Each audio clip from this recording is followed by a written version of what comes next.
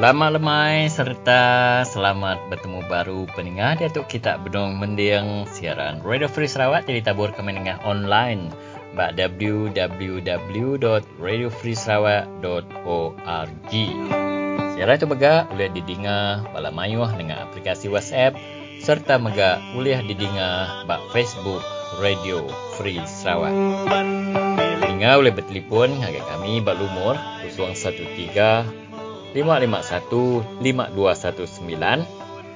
Penanduk baru peningah bak 013-551-5219. Laban semina bak Radio Free Sarawak semua tahu pejaku.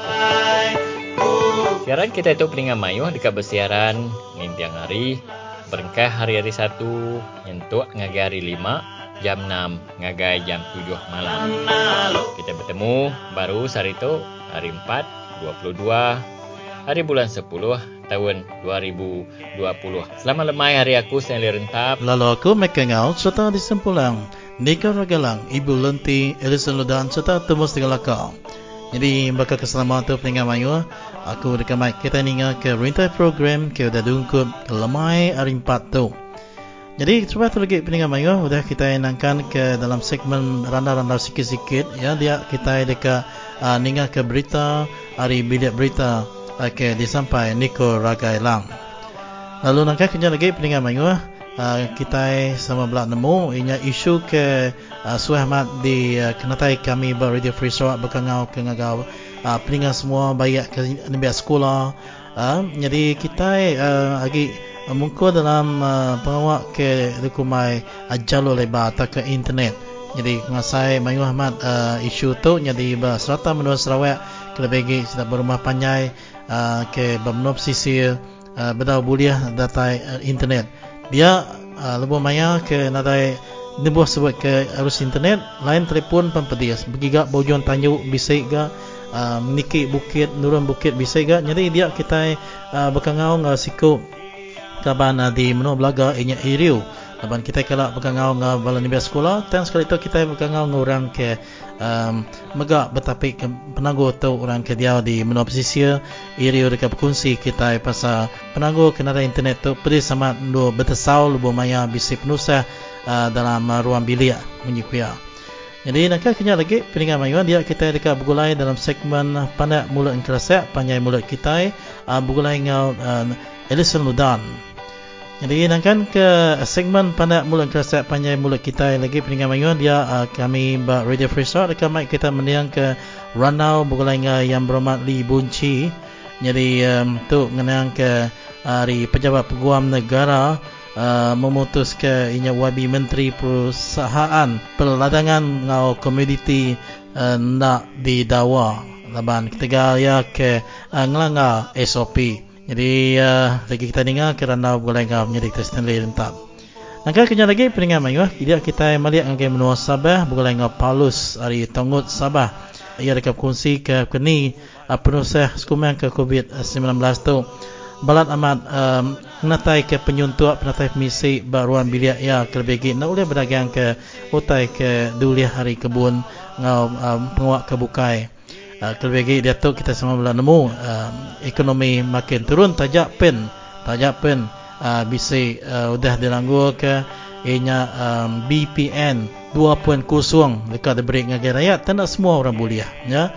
Jadi bab pengujuang tu lagi peninggal mayuan dia kita dekat bergulai dalam segmen tinjau penghidup muka rundiang bergulai ngau Tumas Tegalakau.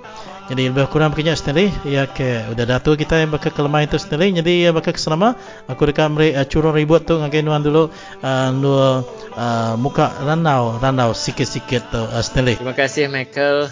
Dalam randau sikit-sikit petang ni saya dan Michael ingin menarik perhatian saudara berkaitan dengan satu isu, satu cadangan dan satu gesaan ataupun satu perintah yang dikeluarkan oleh Menteri Kanan Keselamatan Datuk Seri Ismail Sabri Yaakob pada 20 Oktober 2020 yang lalu mengatakan bahawa pekerja awam dan swasta dalam bidang pengurusan dan penyeliaan di kawasan yang berada di bawah Perintah Kawalan Pergerakan Bersyarat PKPB perlu bekerja dari rumah mulai 22 Oktober. Beliau juga menjelaskan bahawa perintah itu tidak melibatkan semua industri dan tidak melibatkan semua penjawat awam, tetapi hanya industri yang berada di bawah bidang kuasa MITI dan penjawat awam di bawah bidang kuasa Ketua Pengarah Perkhidmatan Awam. Jadi ramai yang menggaruk kepala kerana tak berapa faham dengan perintah ini atau arahannya tidak begitu jelas. Dan kalau ia jelas sekalipun, ada yang bertanyakan kepada kami bahawa sekiranya ada ibu bapa yang tidak pergi ke tempat kerja kerana tempat kerja mereka agak berbahaya, seperti kawasan di Labuan, Selangor, Kuala Lumpur dan Putrajaya. Tetapi kenapa pula di kawasan itu anak-anak masih boleh pergi ke sekolah dan tidak ada arahan untuk menutup sekolah? Kerana seperti mana kita tahu, jumlah pelajar sekolah, baik sekolah rendah ataupun sekolah menengah, angkanya sangat tinggi. Anak-anak ini lagi tidak begitu faham atau mengetahui tentang penjarakan sosial, atau agak kurang faham berkaitan dengan cara-cara mencegah COVID berbanding orang dewasa. Dan kalau itulah arahannya, memang perlu dipatuhi, tetapi rakyat kurang faham. Kalau ibu bapa dibenarkan bekerja dari rumah, kenapa pula sekolah tidak ditutup? Jadi kita tinggalkan pendengar kita dengan persoalan itu, Michael. Ya, betul tu Stanley. Walaupun beberapa kawasan yang telah dinyatakan oleh Stanley tadi, namun tidak semestinya kita di Sarawak ataupun di kawasan-kawasan mana seperti di kawasan yang masih lagi zon hijau rasa selesa dengan penyakit yang tidak merebak di kawasan anda, kerana kita tidak tahu, ya, kerana penyakit ini seperti angin, bertiup kemari dan ke sana ke sini. Dan sekiranya anak-anak yang mempunyai penyakit demam dan sebagainya, jangan dihantarkan ke sekolah dan harus dibawa segera ke klinik untuk buat pemeriksaan, dan terutamanya melakukan jarak sosial apabila di luar, dan juga sentiasa menjaga kebersihan diri. Baiklah saudara, kita sudah pun cukup untuk ruangan randau-randau sikit-sikit ini bersama dengan saya dan rakan tugas Stanley Rentap. Dan apa kata Stanley, kita akan ke bilik berita kerana angka kita itu sudah pun berkerendut dada ya keiban ya ke mic berita kita hari bilik berita Radio Free Sarawak. Stanley, terima kasih Michael. Lalu kena masuk ke jam kita peningan mayu hari bilik berita Radio Free Sarawak. Kami mai kita mendiang ke berita menua, dibaca serta disalin Nicole Ragala.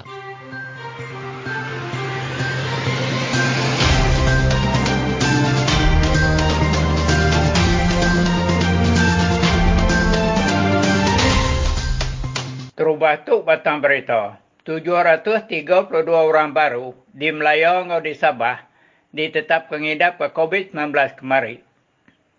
Perintah Sarawak udah ngaga upis agriculture terbaru benanga macan dalam pelilih menua kenawin. 732 orang baru di Melayu atau di Sabah ditetapkan ngidap ke COVID-19 kemarin. 724 orang dirampit COVID-19 di menua tu, 6 orang rakyat Malaysia, ngau 2 orang rakyat menua Bukai, tipulai hari menua Bukai. Hari semua sidanya 535 orang di Sabah, 114 orang di Selangor, 20 di Kuala Lumpur, 12 di Pulau Pinang, sama-sama 9 di Negeri Sembilan, ngau Labuan, sama-sama 7 di Kedah, ngau di Perak, 6 di Putrajaya, lalu sikut-sikut di Kelantan, ngau di Pahang. 580 orang terhidap ke COVID-19 berubat dalam hospital Udara Gerai kemarin. 102 orang berubat dalam hospital Bockwood ICU. 6 orang terhidap ke COVID-19 udah nadai di Sabah kemarin. Penderang itu dipansut ke Kepala Opis Menteri Pengerai Malaysia, Tan Sri Datuk Dr. Nur Hisham Abdullah kemari. Ia madah ke 8 titik kluster baru tendur COVID-19 berampit. 3 di Sabah, sama-sama 2 di Selangor, ngau di Kuala Lumpur, sama sitik-sitik buat Negeri Sembilan, ngau di Labuan. 8 orang rakyat Menabukai sudah dihukum RM800 sikut-sikut kembali laban sidak ditemu melanggar SOP COVID-19 di Kuala Lumpur. Di Sarawak, nadai orang baru ditemu mengidap ke COVID-19 kemari. 4 orang terberubat berhospital besar di Kuching sudah gerai kemari. 27 orang terhidap ke COVID-19 benar berubat dalam hospital besar di Kuching dia tu. Sama-sama 7 benar berubat berhospital di Miri, di hospital di Bintulu, dan berhospital di Sibu. Penderang itu dipansut ke Sapit Kepala Menteri, Datuk Amar Douglas Ugah Mbas, Chairman Komiti Penjaga Penusah Menua Sarawak kemari. Perintah Sarawak sudah ngagak Opis Agriculture terbaru bernama Macan dalam pelilih menua kenawit dibungkus RM4 million. SK Nangon Tabai dalam pelilih menua Julau, Datuk Bisik Balai Raya terbaru tidak gagak kena ungkus RM400,000. Perintah Sarawak sudah menarka duit RM200,000 dikena ngerata ke tabak rumah panjai, lalu RM21,000 dikena orang berumah Jocelyn Lia beli perengkau rumah. RM10,000 diberi ngagai komiti rumah panjai berumah Hambin dalam bagi menua kapit.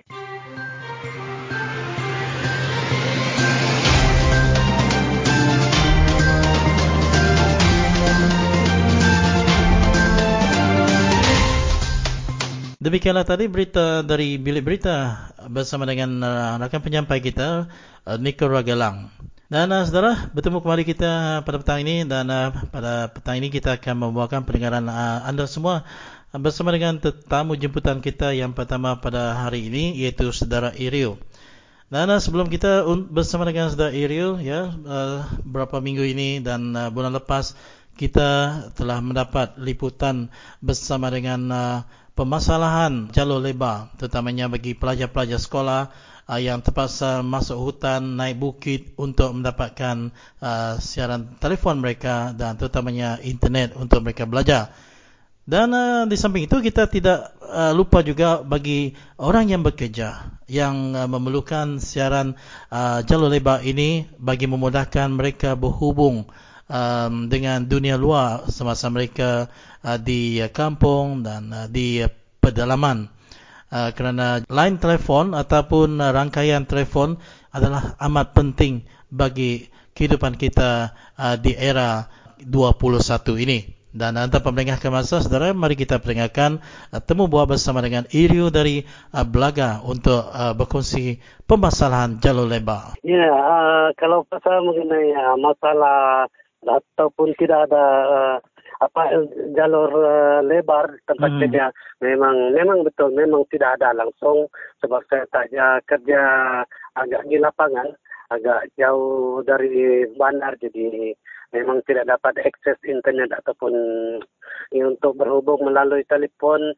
Jauh sekali nak menggunakan WhatsApp itu memang agak payah sikit lah, memang agak susah sikit. Memang tak dapat. Apakah saudara juga merasakannya apabila saudara ke lapangan sering melakukan tugas-tugas di pedalaman? Ya, memang betul. Jadi kalau bermasalah tidak ada internet jalur lebar di tempat tinggal ataupun tempat terpencil, macam Bro sendiri kata tadi dekat kampung atau di kawasan pendalaman ini, memang betul. Terutamanya di Sarawak ni memang jalur lebar sangat kurang, dan kalau ada pun sangat lemah. Kalau dikira, kalau ikut perkiraan saya sendiri, kalau di Sarawak ni, terutamanya di kawasan pendalaman macam di Belaga dan di Baram, memang 90% di kampung-kampung itu tidak ada akses internet ataupun lain lah. Memang betul, memang tak ada. Sampai sekarang ini, walaupun sekarang ini dah abad ke-21 dan sepatutnya sudah berteknologi tinggi dan maju, memang itu sangat menyedihkan. Adakah logiknya kalau kerajaan biasa mengatakan bahawa mereka tidak mampu melakukan pencawangan untuk memancarkan saliran handphone ataupun mendapatkan signalnya bagi setiap kampung. Sedangkan kalau mengikut mana-mana pemerintah di negara kita ini sering mengatakan bahawa kita sudah di landasan sebuah negara yang begitu maju, Saudara Ariel. Ya, sebenarnya kalau artikel itu memang saya tidak setuju. Kalau mereka mengatakan untuk pasang jalur lebar di kampung-kampung, di kawasan pendalaman, dan mereka tidak mampu, saya rasa itu tidak betul. Sebab itu bukan free sebenarnya. Segala internetnya pun, dia punya data pun kita bayar. Cuma kita meminta bantuan menyeru kepada kerajaan ataupun pemimpin kita untuk pasang tower aja pun sudah cukup. Sudah. Kadang-kadang sekarang ni, ini di kampung saya kan, sebab tidak ada jalur lebar, tak ada internet. Jadi orang kampung untuk sampaikan berita keluarga kepada keluarga-keluarga di bandar, mereka terpaksa menggunakan jalan atau cari tempat yang ada lain sejauh 18 km. Tapi jangan lupa 18 km tu dia tak sama macam 18 km yang di bandar-bandar ni jalan tar. Tak, itu kalau 18 km tu mereka boleh ambil masa 1 jam untuk sampai ke tempat yang ada lain untuk menyampaikan berita keluarga kepada keluarga-keluarga di bandar. Dan sangat menyedihkan. Ya, jadi saya tersentak dengan saudara mengatakan tadi yang kalau sekiranya orang di kampung saudara ingin mendapatkan line ataupun telefon untuk memanggil semasa kecemasan dan sebagainya, kena keluar pada lingkungan jarak 18 km. Di mana kawasan saudara ini? Ya, sebenarnya saya berada di kawasan di Belaga juga, di kawasan Belaga, dan kami terpaksa keluar karena menggunakan, kamu tahulah dekat jalan di hulu di pendalaman ni kan, tak semuanya. Paling standard yang paling bagus pun Jalan Jiwa Murni saja. Itu pun standard yang paling bagus, tapi Jalan Jiwa Murni ni biasanya memang tak ada maintenance lah kan. Tapi untuk sampai ke tempat yang ada lain tu memang banyak masalah lah. Kadang-kadang boleh jatuh dulu ke jalan licin ke jalan berlubang ke. Kadang-kadang hampir 1 jam untuk sampai ke tempat itu untuk menyampaikan satu berita kecemasan ataupun berita keluarga ataupun berita-berita penting lah. Itu yang masalahnya kalau kita tak ada akses internet atau line di di mana-mana satu kampung. Yang kita nak sekarang ni, kita nak satu perkara saja untuk merapatkan jurang perbezaan antara bandar dengan pendalaman itu. Kalau kita melihat di perkampungan di pedalaman, tentu ramai-ramai mereka ini dapat menghasilkan hasil hutan mereka untuk dijual, sayur-sayur yang segar. Jadi bagaimana mereka nak melebarkan perniagaan mereka kalau mereka tidak dapat internet ini untuk mereka mempromosikan produk mereka? Ya, saya sangat setuju dengan mengenai itu. Dan apalagi ke zaman musim COVID ni, semua tak boleh keluar. Jadi semuanya atas talian. Ini yang masalahnya kalau di kampung yang tak ada internet ataupun tak ada jalur lebar. Sebab semua bergantung kepada internet. Line telefon sekarang ni, zaman COVID ni. Semua produk dijual, diiklan melalui telefon. Satu lagi perkara yang paling penting, yang kalau dulu sebelum COVID ni, dulu pelajar kalau bawa telefon ke sekolah, kena marah. Sekarang terbalik. Semua sekolah ada dalam telefon sekarang. Budak pelajar dia tinggal dekat rumah, semua kerja rumah, semua diberi melalui telefon. Itu terbalik, itu perbezaan yang kita kalau dulu saya masih ingat dulu banyak budak-budak yang balik sekolah menangis. Kenapa? Guru telah tangkap telefon sebab bawa telefon ke sekolah. Sekarang tidak. Sekolah dalam telefon. Itu perbezaan. Dan mengenai produk-produk yang yang nak dijual melalui telefon online tu, itu yang sangat mengecewakan.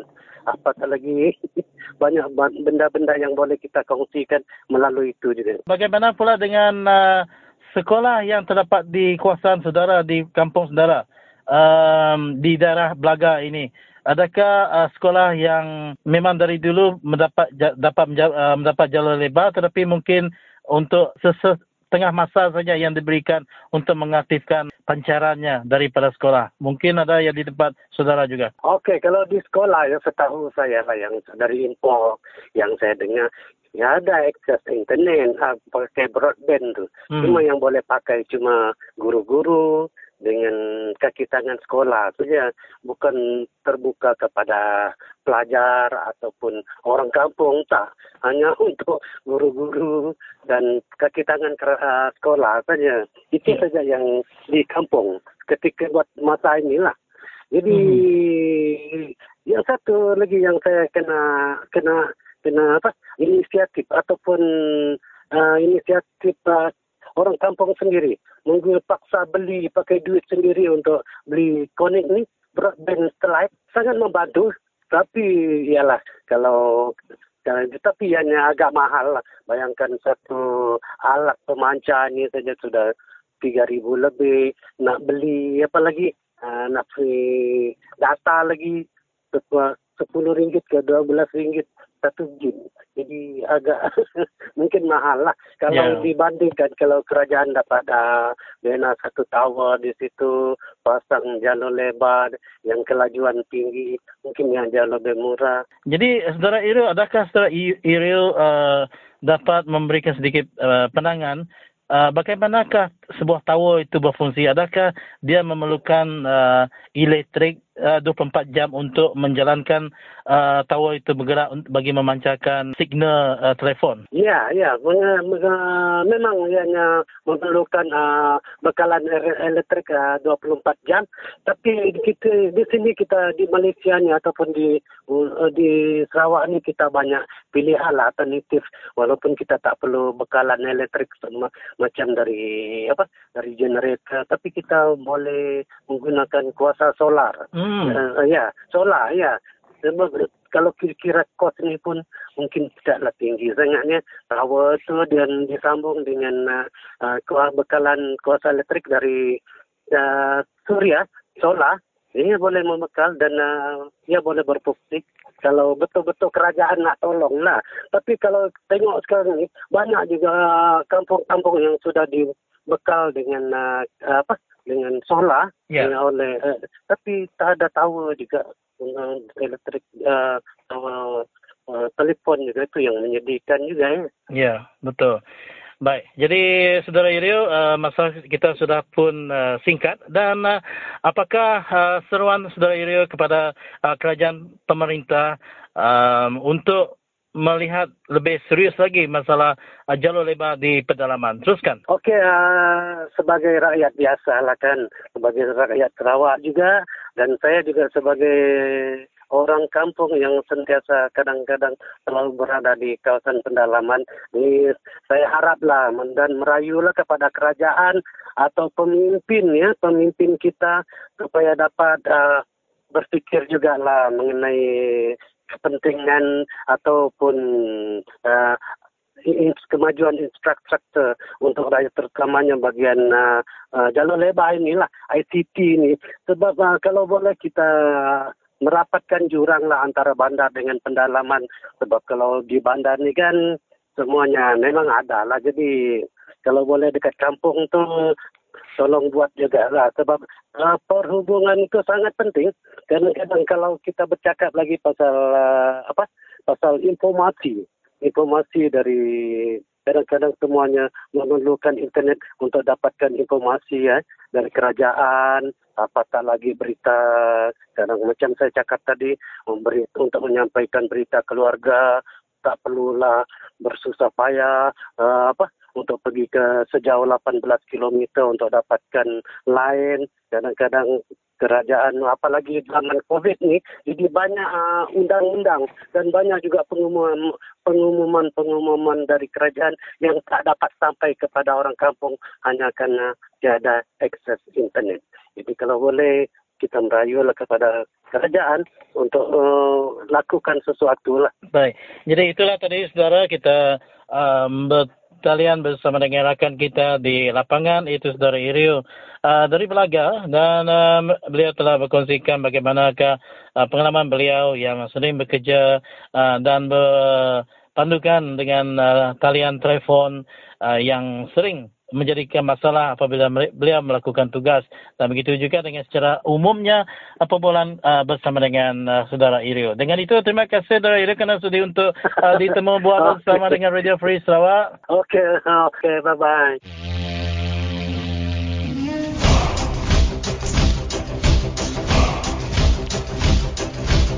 Nak ada telefon pintar aku tu. Nak telefon manual, nak dia maklumat kurang temu aku. Kaya berarti aku tu bodoh tamat. Berarti ya.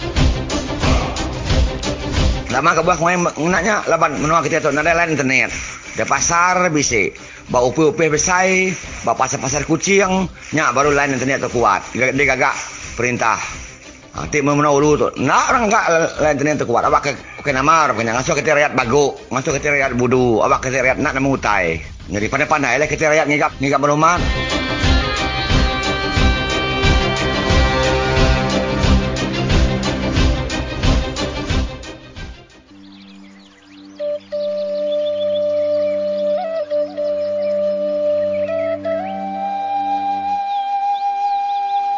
Bola pendengar Radio Free Sarawak. Selamat kita bertemu baru segmen Pandak Mulut Berasa, Panjai Mulut Kita.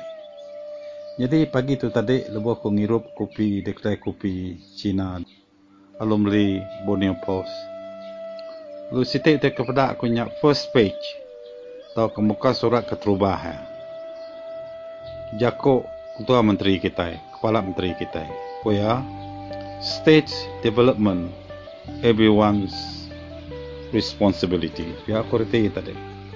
Jadi bak Jako Iban pemansang menua Sarawak tu inya tanggungjawab semua bangsa pihak kan. Jadi aku kan nanya kita. Kalau kita ada kangau orang, kalau kita dipilih orang, kalau kita ada kaya orang, ngau bertanggungjawab sampai ke negeri kita tu maju. Nanti kita medak bala menyadek aba ofis perintah, aba ofis ke ukai kuasa perintah, tuai kita nyepediahkan igadaya pedia sama laban nyatanya tadi dikontrol sitik bangsa, sitik agama kadang-kadang. Jadi kita yang tadi ukai ngai tenitiah, ukai ngai ngau, ukai nak bertanggungjawab, dan kita nak diberi peluang nyan tadi. Jadi tanpa berpilih tekad datai tadi. Munyi kenyamai kita daya tadi. Ngambil penduduk, ngambil pangkat, boleh ngusida. Kita kebenaran tadi, nyak jako aja. Jako tu ilah, tahu nya diampak, tahu kingat kita. Madahkah semua kita bertanggungjawab ngadu ke pemansang negeri Sarawak tu. Kita nak diberi peluang, bukan ni deh. Kita diberi peluang, bakal orang nyak kita itu. Bisik penemu, bisik pemanai, bisik peminta. Dan lama tu, utanya nak diberi engkau kita. Diberi engkau sitik bangsa. Nyadai kita tadi berjakuk pun tusah, nak berjakuk pun tusah. Jadi ya keberjakuk tadi, lebuh yang lancar ke Rumah Dayak Cultural Foundation (DCF), ngau Dayak Chamber of Commerce and Industry (DCCI) di Jalan Hong Tiang Sui di Kuching. Ya. Jadi lebuh kita medak tu tadi rumah ke dilancar sedat tu enya Dayak Cultural Foundation ngau Dayak Chamber of Commerce and Industry. Dayak magang disebut dia. Tak ingat ke kita? Ingat ke kita jakuk ku sarito 21 bulan 10 tahun 2020. Orang kerja dia ialah kemadah kita. Mana te bisik 20% daya. Bangsa bukai kemayuh dia ialah. Jadi tajak punya rumah Dayak Dekumai Dayak Cultural Foundation ngau Dayak Chamber of Commerce Industry kurang Dayak dia lah. Pedak kita jakok ko. Kingat kita jakok ko tu. Sikit pedis kan ngigak bangsa kita dia lah. Dia kita nemu. Jadi aku ngarap kita tadi berfikir panjai laban tu amak, laban tu panjuk kak berpilih mana jakok orang ngau kita, beri peluang kita, ngangau ke kita, megai jari kita, membimbing kita kono kesida. Tahu tanya tahu nak jadi pilih lusa. Lalu dah pilih apa mau pilih udah celap tadi, nada agaknya, nada diingat kurang. Nyala maya berpilih tu kita bisa kuasa. Siapa kepatut dipilih kita? Tahu ngadu ke kita, tahu ngangkat ke kita. Kuasa bak jari kita. Nyala kita anang melak kekuasaannya dempur bukai. Kuasa kita milih. Nyalai bala peninga Radio Peri Sarawak ingat kita. Anang nak guna kuasa kita ngebetul berpilih kita. Jadi ngau jakonya segmen panak mulut kerasa. Panjai mulut kita itu lekat ke ditu dulu, lalu kat tampung dulu diri lah. Jadi meri besar terima kasih yang kita mupuk aku.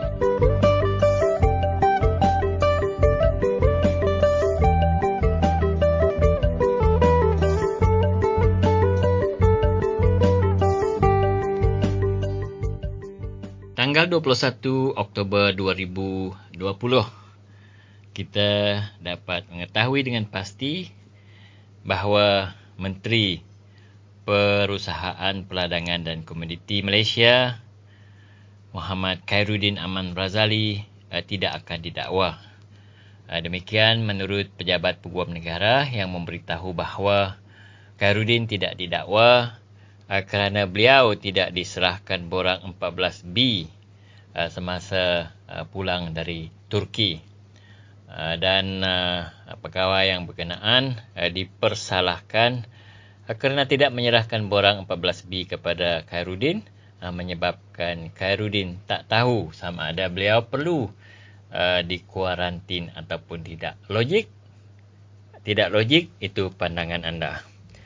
Bagaimanapun, kita sedia maklum bahawa rakyat Malaysia dari peringkat mana sekalipun, dari lapisan mana sekalipun, dari pelajar, peniaga di kaki lima, telah didakwa malahan dipenjarakan kerana melanggar perintah kawalan pergerakan yang dikuatkuasakan oleh Kementerian Kesihatan Malaysia.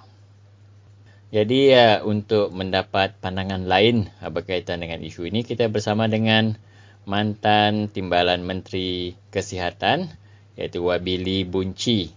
Beliau adalah Timbalan Menteri Kesihatan semasa pentadbiran Pakatan Harapan selama 22 bulan. Saya rasa Perdana Menteri mesti jelaskan apa yang berlaku.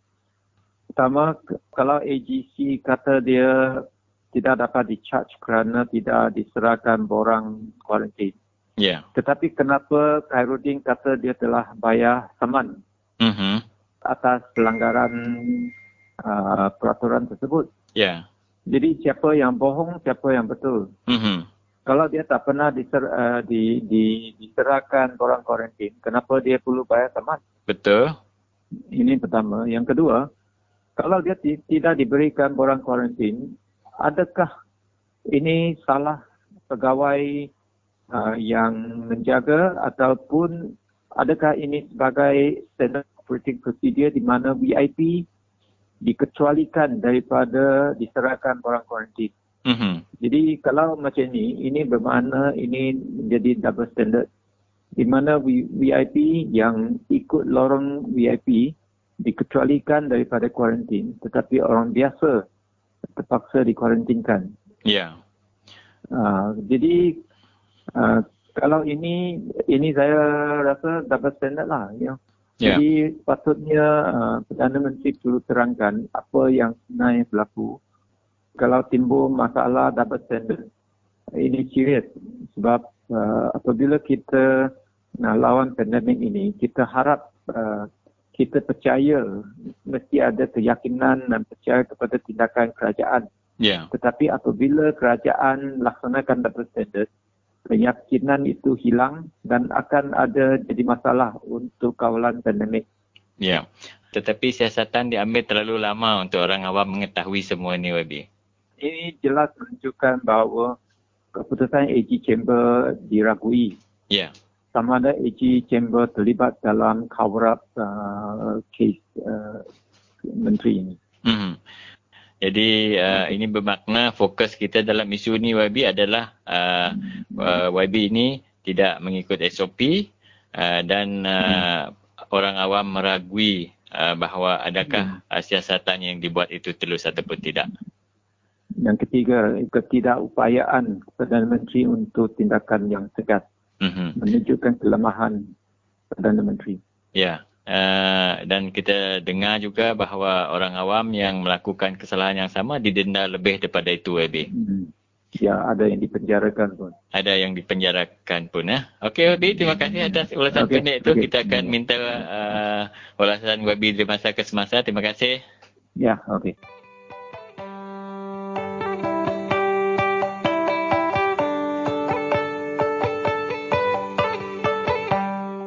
Saya harap kawan-kawan semua kaum beri ruang dan dengar Radio Free Sarawak. Dan nilai sendiri. Saya tak mahu katakan semuanya kena percaya atau tak percaya. Tetapi nilai sendiri.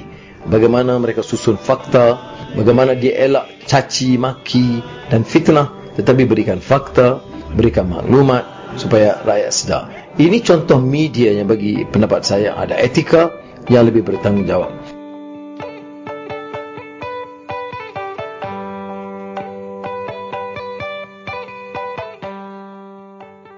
Salam sejahtera kepada para pendengar Radio Free Sarawak. Ya, harap-harap semua sihat. Dan untuk hari ini, kita menghubungi rakan kita daripada Sabah untuk mengetahui penularan COVID-19 di Sabah. So, untuk itu, kita menghubungi rakan ke Sabah iaitu Naib Presiden Jaringan Orang Asal Sabah. So, untuk itu, kita menghubungi beliau. Halo, Paulus. Ya, halo. Selamat tengah hari. Ya, so macam mana keadaan penularan di kawasan Paulus dan juga Amnyak di Sabah? Okey, untuk kawasan saya di kawasan Tongod, setakat ini kes ada satu tapi sudah settle sudahlah. Dan di kawasan yang terdekat Telupid ada satu kes. Dan di Sendakan ada 53 kes lah. Untuk hari ini saja? Ya, untuk hari ini. Adakah Tongod dalam kawasan hijau, merah atau kuning? Ya, kami sekarang dalam kawasan hijau. Oh, jauh dari pendalaman, dari bandara yang terdekat? Paling dekat dengan kami Telupid. Lebih kurang ada 36 km lah. Dan sempat ke Telupid. Ya, so macam mana orang-orang di pendalaman ketika ini? Adakah mereka membuat kesedaran macam SOP yang tidak keluar? Adakah juga Tongod dalam daerah PKPB? Ya. Setakat ini untuk di kawasan kami lah. Kalau macam dia keluar ke Telupid untuk urusan yang penting saya lah. Macam ambil belanja begitu. Tapi mematuhi SOP lah. Ya. Yang mana dalam satu kereta cuma ada satu orang sajalah. Jadi bagi yang tidak ada kereta, dia mesti menumpang dan di checkpoint sana ada satu Sekatan Jalan Raya dan perlu ambil surat dari sana untuk ke Telupid. Ya, so budak-budak sekolah macam mana? Sekolah tutup? Ya, sekarang semua sekolah saya ada 2 orang budak sekolah SMK. Dan sekarang semua cuti lah, doang belajar melalui online. Tapi masalah, kadang-kadang line tidak cukup bagus lah. Kadang-kadang dia tiada line langsung, tiada line. Dalam 2 hari ini tidak ada line di kampung saya. So macam mana agaknya kalau PKPB ni dilanjutkan, macam mana untuk mengatasi masalah pelajaran budak-budak sekolah? Paling penting kalau macam online itu kalian perlu kasih pertingkatkan lagi upgrade lah. Di luar bandar pun boleh dapat dengan jelas lah. Adakah kes di sana di mana budak sekolah perlu turun ke bandar untuk mencari line? Tidak sampai bandar lah, lebih kurang dari tempat saya. Ke kawasan yang berdekatan pun lebih kurang dalam 3-4 km begitu. Baru boleh dapat line yang jelas lah. Macam mana pula aktiviti harian orang kampung di sana? Macam ada yang barang-barang hutan ke bandar. Macam mana jualan sekarang? Adakah mereka menggunakan online untuk jual? Setakat ini belum ada online sebab itulah saya sudah katakan tadi masalah tu talian tidak cukup bagus. Dan kedua pergerakan agak susah lah sebab ada sekatan jalan raya. Itu juga masalah lah. So ekonomi orang kampung adakah terjejas kerana PKPB ni? Ya, ada lebih kurang separuh lah bagi yang kalau macam ada pekebun kecil setakat ini kilang masih menerima buah sawit lah. Tapi bagi yang menjual hasil pertanian, ini memang terjejas 100% lah tiap dijual sayur-sayuran begitu. Apakah harapan saudara Paulus sebagai orang asal, sebagai naib presiden jaringan orang asal Sabah mengenai COVID-19 dan apa kesaranan saudara Paulus kepada kerajaan negeri Sabah dan juga kerajaan Malaysia, kerajaan persekutuan? Paling penting kalau saya tengok sekarang saringan cuba dibuat di kawasan yang macam kawasan-kawasan tertentu saja. Kalau boleh bentuk satu jawatan kuasa yang terdiri daripada pakar-pakar supaya doang sendiri yang masuk di kampung untuk buat pemeriksaan lah. Jangan ada kes baru doang bertindak. Itu sudah terlambat sudah. Dari satu orang kepada ramai orang dan kepada seluruh komuniti kan? Ya, lebih baik itulah. Saya bilang lebih baik buat satu tim khusus masuk kampung untuk buat pemeriksaan di setiap kampung supaya kita boleh tahu itu kawasan mana yang ada kes, mana yang tidak ada kes supaya kita boleh mengatasi lebih cepat. Supaya kita di mana kawasan yang kita tidak boleh pergi kan, walaupun dekat. Kalau komuniti sebelah tu ada dan kita juga cuba untuk tidak pergi sana pergi sini ya. Ya, betul. Yang di pedalaman tu mereka yang mencari sumber hasil dari hutan tu macam mana? Kalau dia ambil itu tidak masalah. Kalau dia masukkan ambil sumber tidak ada masalah setakat inilah. Cuma untuk yang pasarkan yang sumber dari hutan itu yang masalah. Dia boleh menjual pergi pekan. So kan ini musim apa di Sabah? Sekarang musim buah-buahan. Oh, tidak dapat berjual lah? Tidak dapat. So macam mana ada bagi ataupun hantar kepada kawan-kawan atau dengan harga yang berpatutan? Ya, sebab ada juga mana yang tidak ada tanam, dia perlu dia ada belilah. Tapi kebanyakan kalau di komuniti kami dibuat secara macam kita bagi dengan dia secara percuma dan sekiranya dia masuk hutan dia dapat babi begitu, dia akan balas kami dengan tu daging babi begitu. Macam sistem battle lah. So macam apa trade sekarang ni terpaksa buat macam tu lah. Ya.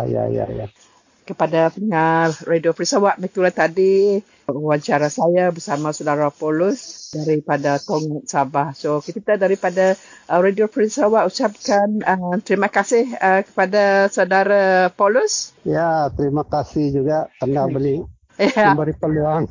Ya. Ya, jadi terima kasih ngagai berhenti ke udah berenang dengan Paulus ni tadi. Jadi nyak main angka segmen kita berenang ngetemuai ke bisi dekangau mereka penemu berkongsi ke penanggur mbak setiap sempu dalam program Radio Free Sarawak. Jadi dekat ngelalau ngagai semua pendengar kita ke bisi penemu tahu megak nganjung ke penemu kita, lalu nanti kita dekat ngasuh kami bertelepon tak ke berinterview ngagai bala kita kini kita tahu nganjung nombor telefon seraya ngagai kami mbak Taliarus 013-5515-219. Jadi kuna nanduk baru ba 013-5515-219 Radio Free Sarawak.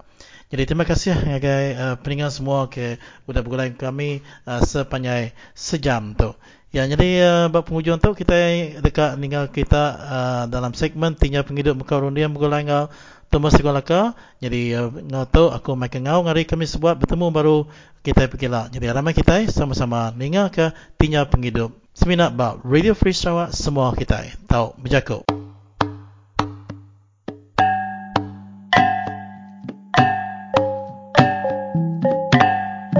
Ya, tapi pendengar selamat bertemu baru ngau kita bala mayu kebenar mendiang ke Radio Free Sarawak.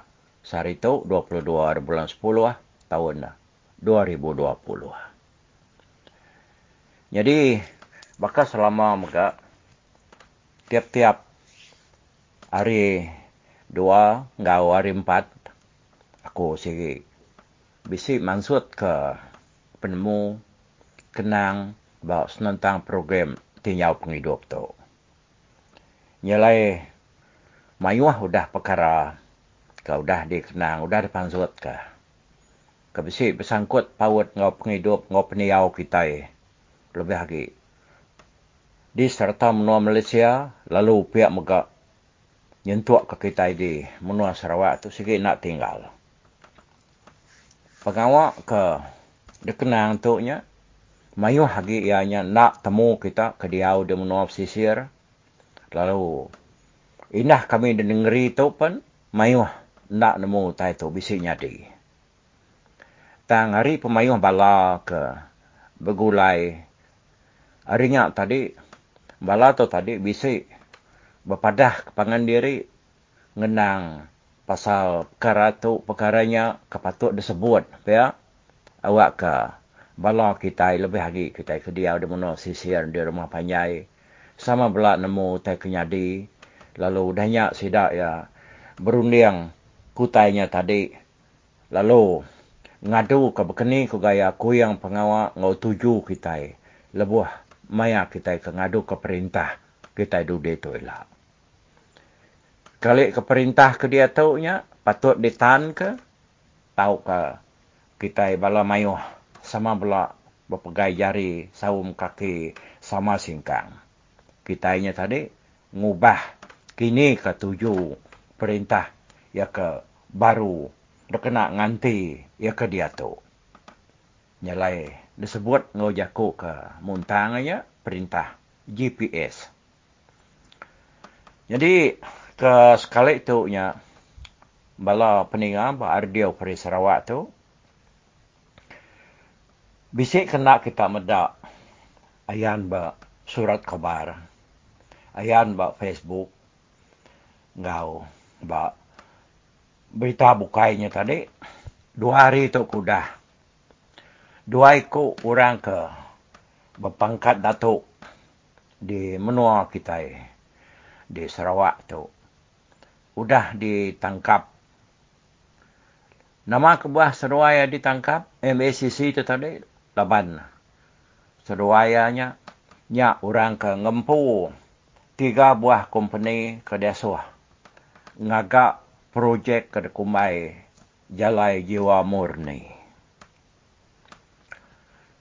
Mayuh sekedak menua bisi kena tujah, kena pansak, kena tersak Jalai Jiwa Murni itu tadi.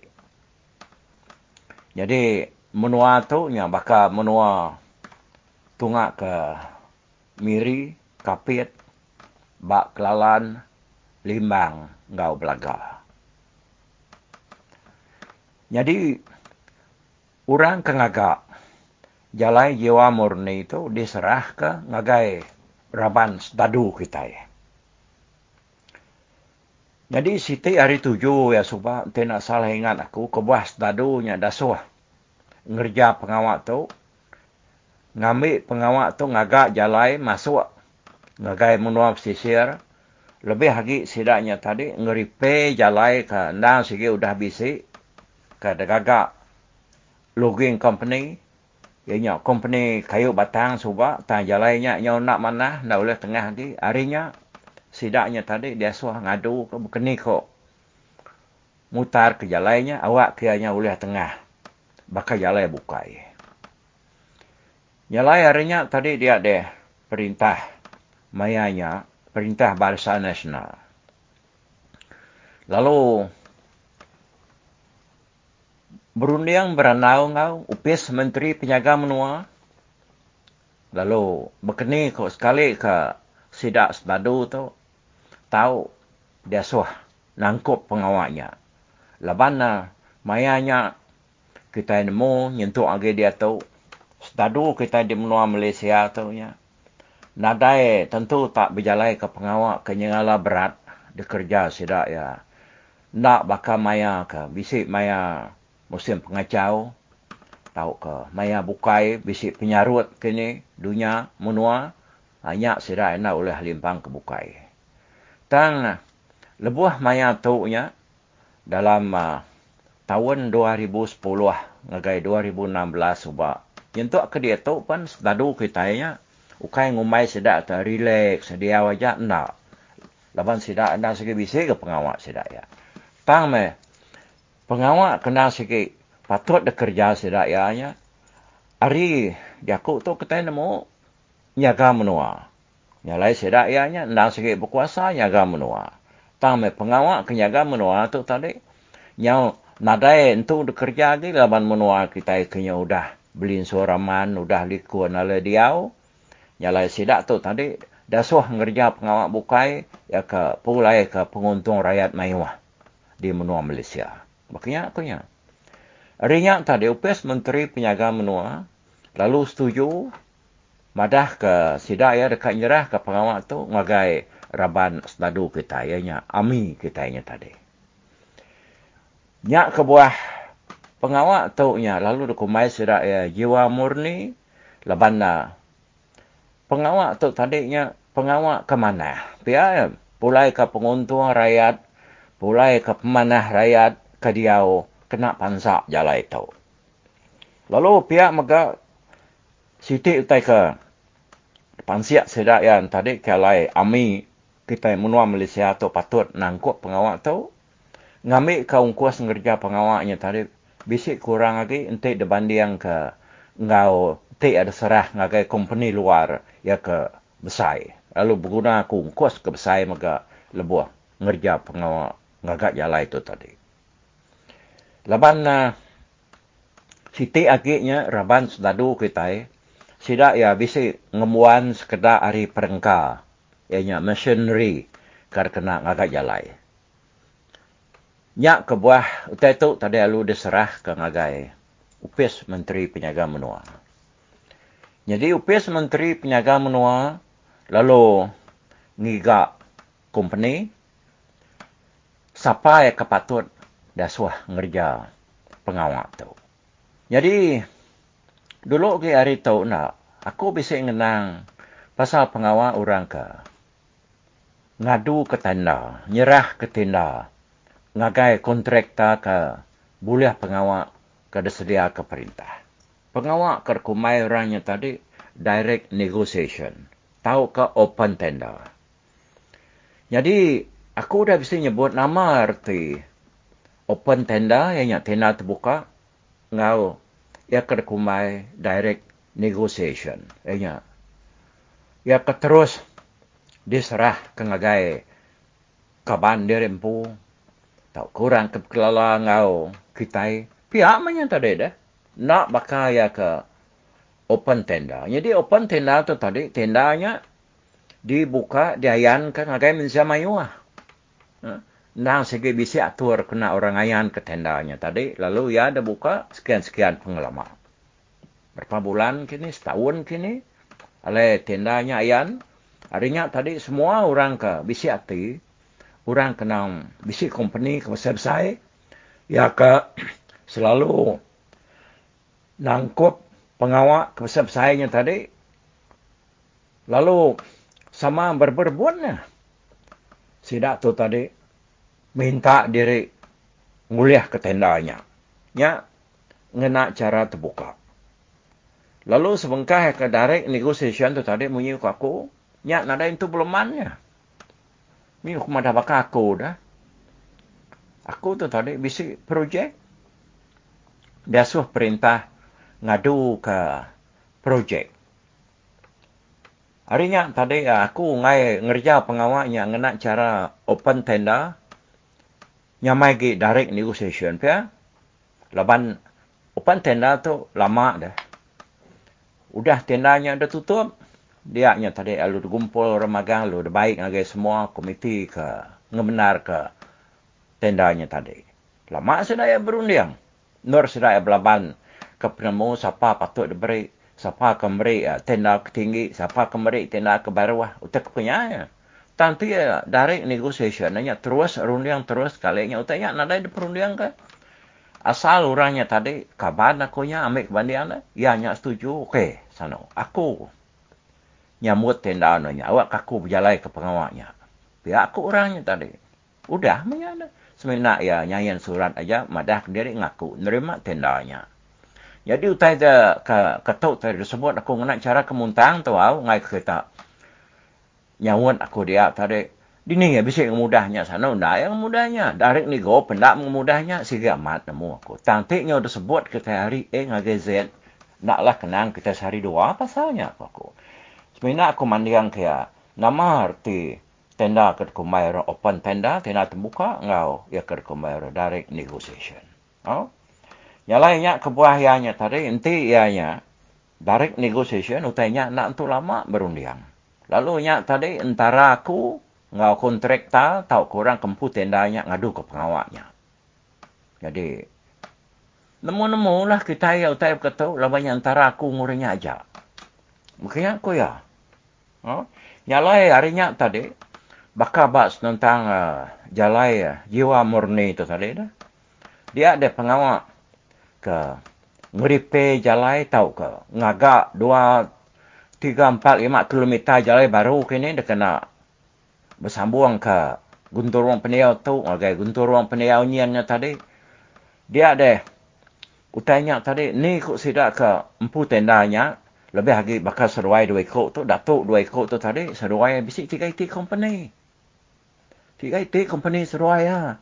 Yang lainnya tadi lalu diserah ke UPS Menteri Penjaga Menua ngagai perintah lalu memberi tendanya ngagai seruai ya. Yang lain seruai ya memang kerja pengawaknya tadi di berapa IT tempat tu tadi nya 10 IT jalai di menua pesisir. Di Miri, di Kapit, Bak Kelalan, Limbang, Ngau Pelaga. Jadi digagak company itu tadi hari tahun 2010 ngagai 2016. Gagaknya tadi. Lalu udahnya temu menyampai aku jago. Tang jalainya tadi lebuh kenyudah temu aku jago, dia di jalainya tadi disebut jago kita dia tu tak pulai hari. Jalainya bak sekedak luar. Biar ke jauh-jauh ke dalam kampung kian ke. Nebo te bukai nujah ya. Bunyi kok jako bunya ngemujab. Tapi laknya nengahnya pan, jalainya pan nyo terberat. Nyo terbuka. Utai ke belakian sedanya tadi. Ni napia nama kebuahnya tadi mudah nar terbuka terberat. Belakiannya kena sudah belakian jalainya tadi. Laban nitiah kapan siap orang udahnya adalah banyak dikomplain orang kampung menua. Jalainya tadi hari baruahnya udah kersungkur orang nak lipan tau ke ngena piko ngena geridanya tadi. Denya nadai diberi sedaya pasir, nadai beri sedaya batu, banyak gravel. Sebedau sedaya ngetar jalainya. Udah menyak desungkur rata mana teh lu detar sedaya jalainya. Dini bisa bekenya. Nak nitiah ke spek ya ke debri UPS menteri ke ngasuh sedak agaknya.